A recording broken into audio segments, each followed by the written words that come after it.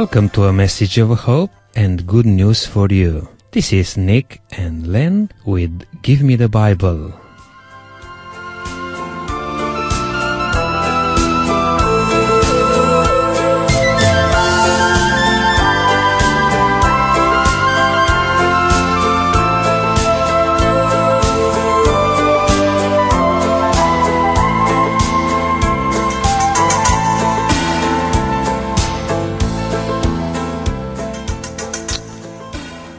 The subject today is called What of Life? Hello, my radio friends.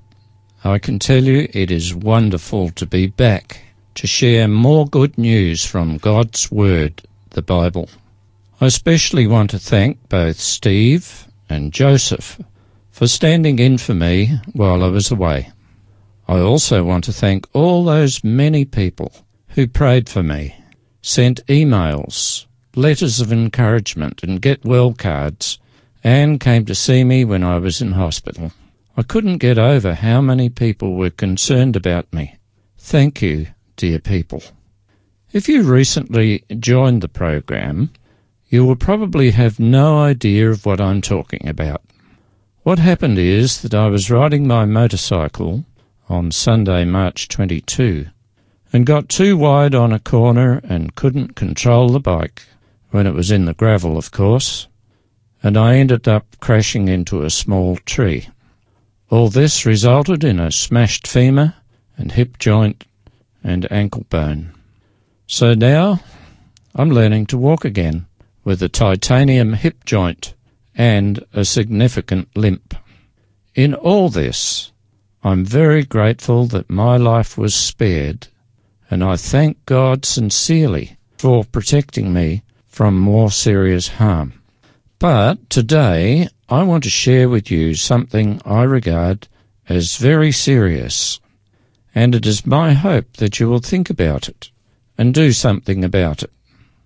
In the book of Luke, that's one of the four Gospels, in chapter 12 and from verses 16 to 20, is a short parable which Jesus told to illustrate a point. It says, "The ground of a rich man produced a good crop. He thought to himself, 'What shall I do? I have no place to store my crops.' Then he said, 'This is what I shall do. I will tear down my barns and build bigger ones, and there I will store all my grain and my goods. And I'll say to myself, you have plenty of good things laid up for many years. Take life easy, eat, drink, and be merry.' But God said to him, 'You fool, this very night your life will be demanded from you. Then who will get what you have laid up for yourself?' No doubt the rich man was a hard worker and was probably a shrewd farmer, and he had done very well for himself, to the extent that he had excess grain and needed to do something about having too much of a good thing. So he decided to enlarge his storage capacity. But that night, after figuring out what to do, he died. When we read the parable, it becomes very clear that this farmer considered himself a self-made man. There was no room in his life for God. He attributed his success to his own efforts. And I would like to suggest that most Westerners alive today have a similar attitude as the rich farmer. They generally have enough money, enough food, enough possessions, and life is fairly good.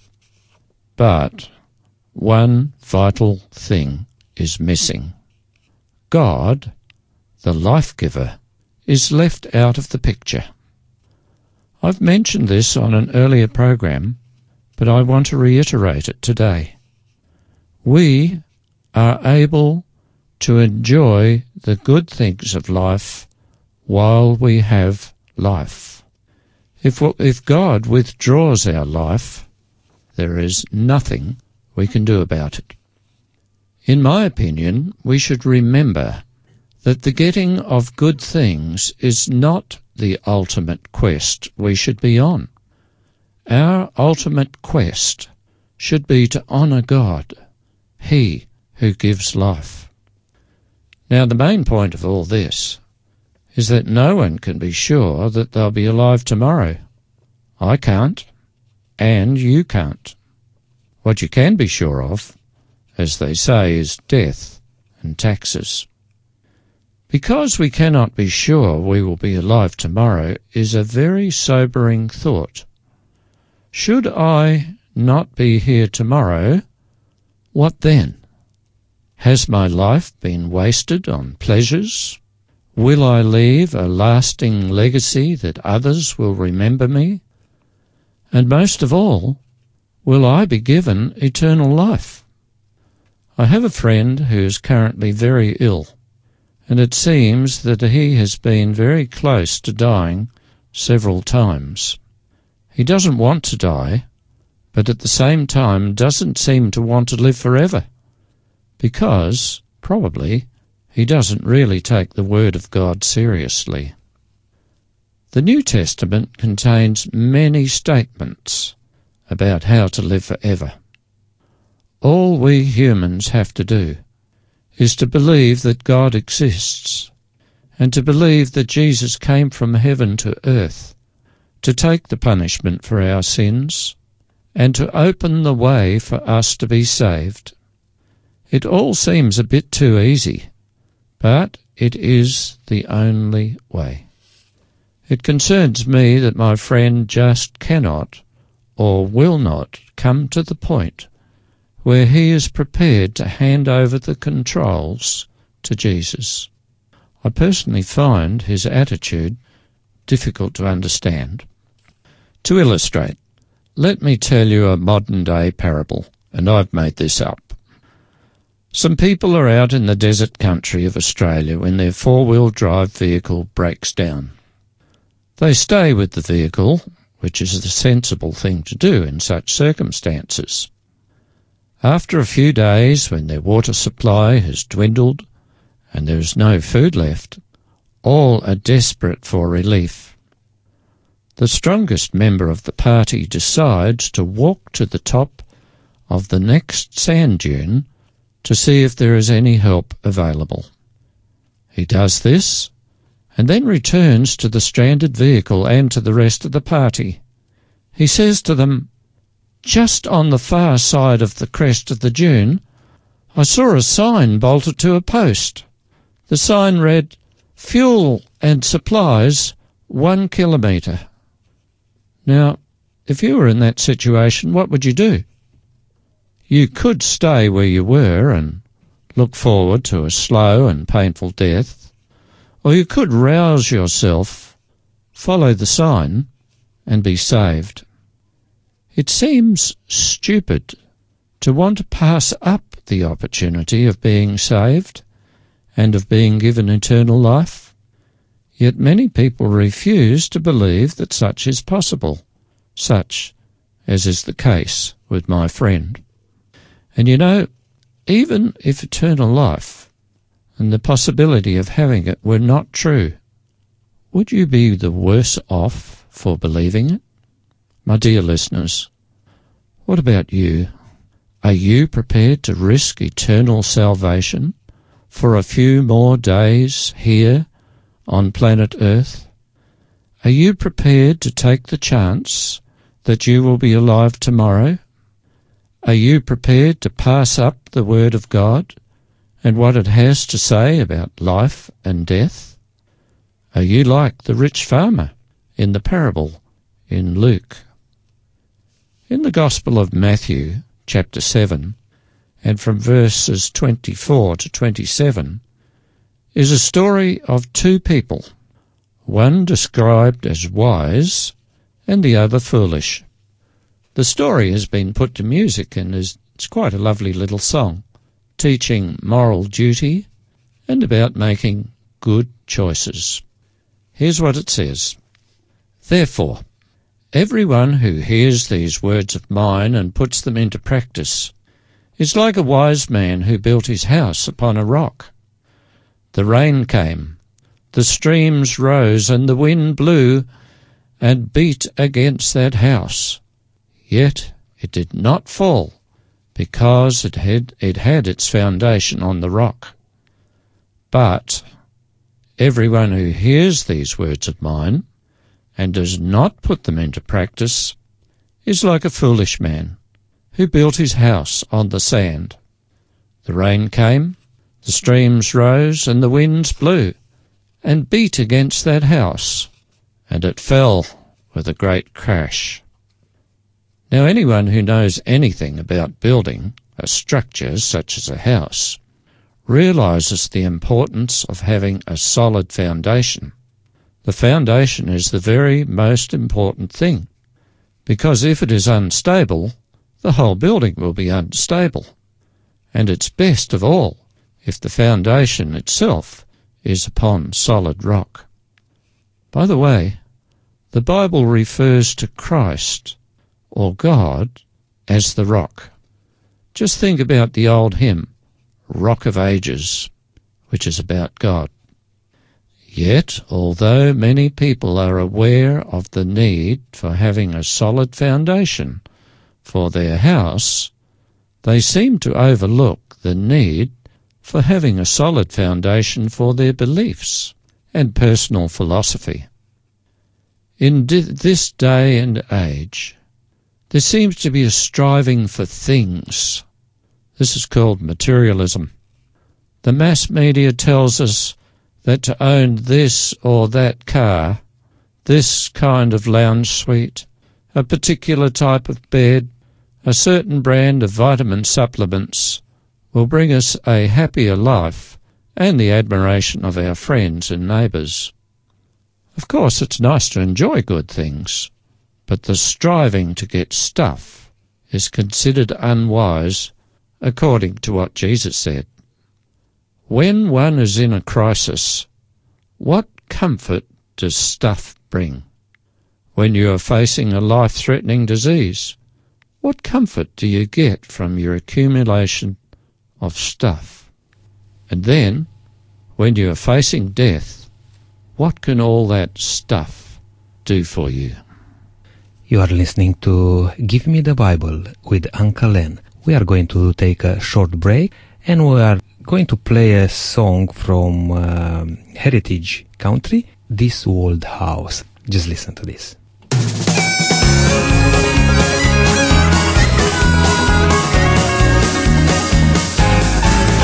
This old house once knew my children. This old house once knew my wife. This old house was a home and comfort as we fought the storms of life. This old house once rang with laughter. This old house heard many shouts. Now she trembles in the darkness when the lightning walks about. Ain't gonna need this house no longer. Ain't gonna need this house no more. Ain't got time to fix the shingles. Ain't got time to fix the floor. Ain't got time to roll the hinges, nor in the window panes. Ain't gonna need this house no longer. I'm getting ready to meet the saints. This old house is a-getting shaky. This old house is a-getting old. This old house lets in the rain, and this old house lets in the cold. On my knees I'm getting feeble, but I feel no fear of pain, 'cause I see an angel peeking through a broken window pane. Ain't gonna need this house no longer. Ain't gonna need this house no more. Ain't got time to fix the shingles. Ain't got time to fix the floor. Ain't got time to roll the hinges, nor to mend the window panes. Ain't gonna need this house no longer. I'm getting ready to meet the saints. Now my old hound dog lies asleep and he don't know I'm gonna leave, else he'd wake up by the fireplace and he'd sit there and howl and grieve. But my hunting days are over, I ain't gonna hunt the coon no more. Gabriel dumped right in the chariot when the wind blew down the door. Ain't gonna need this house no longer, ain't gonna need this house no more. Ain't got time to fix the shingles, ain't got time to fix the floor. Ain't got time to hold the hinges, nor in the window panes. Ain't gonna need this house no longer. Ain't gonna need this house no longer. I'm getting ready to meet the saints. When the saints go marching in, oh, when the saints go marching in, Lord,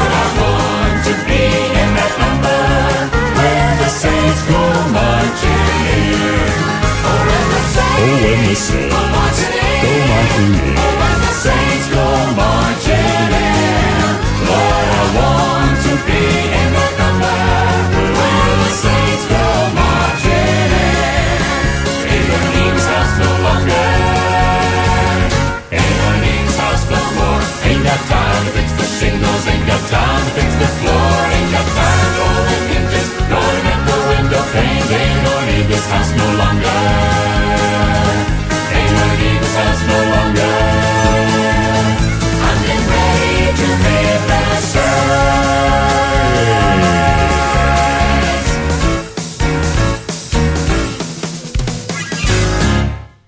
Just before the break, I mentioned this. When a person is facing death, what can all that stuff do for you? My wife and I are related to some people in Canada. They have a beautiful house overlooking a beautiful mountain-rimmed lake. They have picturesque gardens on several acres of land surrounding the house. There are 2 Mercedes cars in the garage and they have plenty of money. Recently, the husband died after an illness. None of his possessions could help him. He died and that was it. Nothing to look forward to, except perhaps to be free of pain. What a pity. He had built his house, that is his life, around temporary things, which I've been calling stuff. If you're building your life around your family, your job, your education, or sport, or pleasures, according to the parable, you're building on sand. At the end there will be nothing there, no hope and no help. But on the other hand, if you take Jesus into your life, although there may be some difficulties, in the end there is hope. There is a future, because it is guaranteed by the holy Word of God. I'd like to share the story of William Borden with you. William Borden was born in 1904 to a wealthy American family, and he was the heir to the Borden Dairy Estate. By the time he finished high school, he was already a millionaire. As a gift for graduating, his parents gave him a trip around the world. It was while he was travelling through Asia, the Middle East and Europe that young William was impressed with the poverty and hurt that he observed with many people groups. Writing home, he said, "I'm going to give my life to prepare for the mission field." Instead of looking forward to a future of wealth, pleasure, and all the so-called good things, Borden decided to live a life of service to others. Obviously, he was a religious young man, and when he made that big decision, he wrote in his Bible these 2 words, "No reserves." Well, after this world trip, he attended Yale University, which is one of the most prestigious universities in the United States.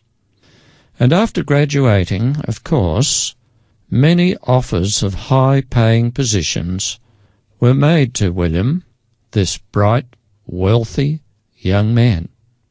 But he turned all those offers down and instead wrote 2 more words in his Bible, "No retreats." After more studies at Princeton Seminary, Borden sailed for China, where he intended to work with Chinese Muslims and bring the hope of the gospel of Jesus Christ to this group of oppressed people. On the way to China, William stopped over for a while in Egypt, where he contracted cerebral meningitis, and in less than a month he died. In his Bible, he had written 2 more words, "No regrets." So the words that he wrote, first, "No reserves," and then he wrote, "No retreats," and then, "No regrets." Some might say, what a waste. No, William had dedicated his life to Jesus and was prepared to forego all the good things of life to help the less fortunate. He had been building his house on the rock. And when Jesus comes again to call those who have accepted his offer of grace, do you think William Borden will be resurrected to inherit eternal life? I emphatically think so. There are a couple of verses from the book of 1 Thessalonians I'd like to share with you. First chapter 5, verses 9 and 10. It says this, "For God did not appoint us to suffer wrath, but to receive salvation through our Lord Jesus Christ. He died for us, so that whether we are awake or asleep, we may live together with him." These verses are talking about what happens when Jesus returns to this earth and calls those who have made serving God their priority in life. Some will be awake, that means they'll still be alive, and some will be asleep, they will be those who have died. And then we have in chapter 4 from verses 16 to 18 these words, "For the Lord himself will come down from heaven with a loud command, with the voice of the archangel and with the trumpet call of God, and the dead in Christ will rise first. After that, we who are still alive and are left will be caught up together with them in the clouds to meet the Lord in the air, and so we will be with the Lord forever. Therefore, encourage each other with these words." So we have the contrasts. Wise contrasted with foolish. Building one's life on a solid foundation contrasted with building one's life on an insecure foundation. We have the contrast between honouring God and serving oneself. At the end of the book of Ecclesiastes is this admonition. Here is the conclusion of the whole matter. Fear God and keep his commandments, for this is the whole duty of man. So then, God allows us to choose the path of life we will follow, but he also provides instruction as to which path is best to follow. The majority of people, it seems, take the path of least resistance, the path of satisfying self. But God calls everyone to honour and serve him, and if they do, there is the promise of eternal life and eternal happiness. I don't know what decisions you have made, but I have made my decision to serve God. I sincerely hope you will make the decision to honour God too, and have him in your life. Dear listeners, thank you for joining me today, and I hope you will join me again next week, when we will look at an experiment to find happiness. So until then, this is Len signing off and wishing you God's richest blessings. We are going to leave you with another song, Heritage Country, and this is Search Me, Lord. Until next time, may God bless you all.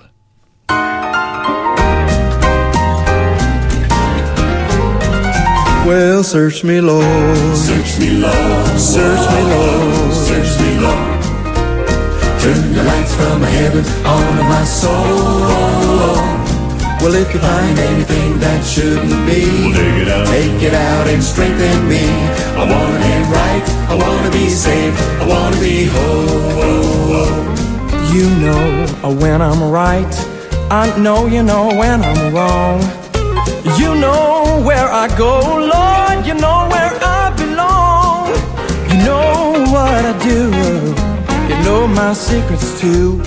Lord, search me, touch me, cleanse me through and through. Oh, search me, Lord. Search me, Lord. Please search me, Lord. Hey, I said turn the lights from heaven on my soul. Well, if find anything that shouldn't be, I wanna be saved, I wanna be whole. Well, you know all my thoughts, you know my every deed. You know where I go, Lord, you know just what I need. If there's something there that I'm not aware, well, take it, move it, keep me in your care. Oh, search me, Lord, please search me, Lord. Well, now as I turn the lights from heaven on my soul, well, if you find anything that shouldn't be, take it out and strengthen me. I wanna live right, I wanna be saved, I wanna be whole. Well, search me, Lord, please search me, Lord. Well, now as I turn the lights from heaven on my soul, well, if you find anything that shouldn't be, take it out and strengthen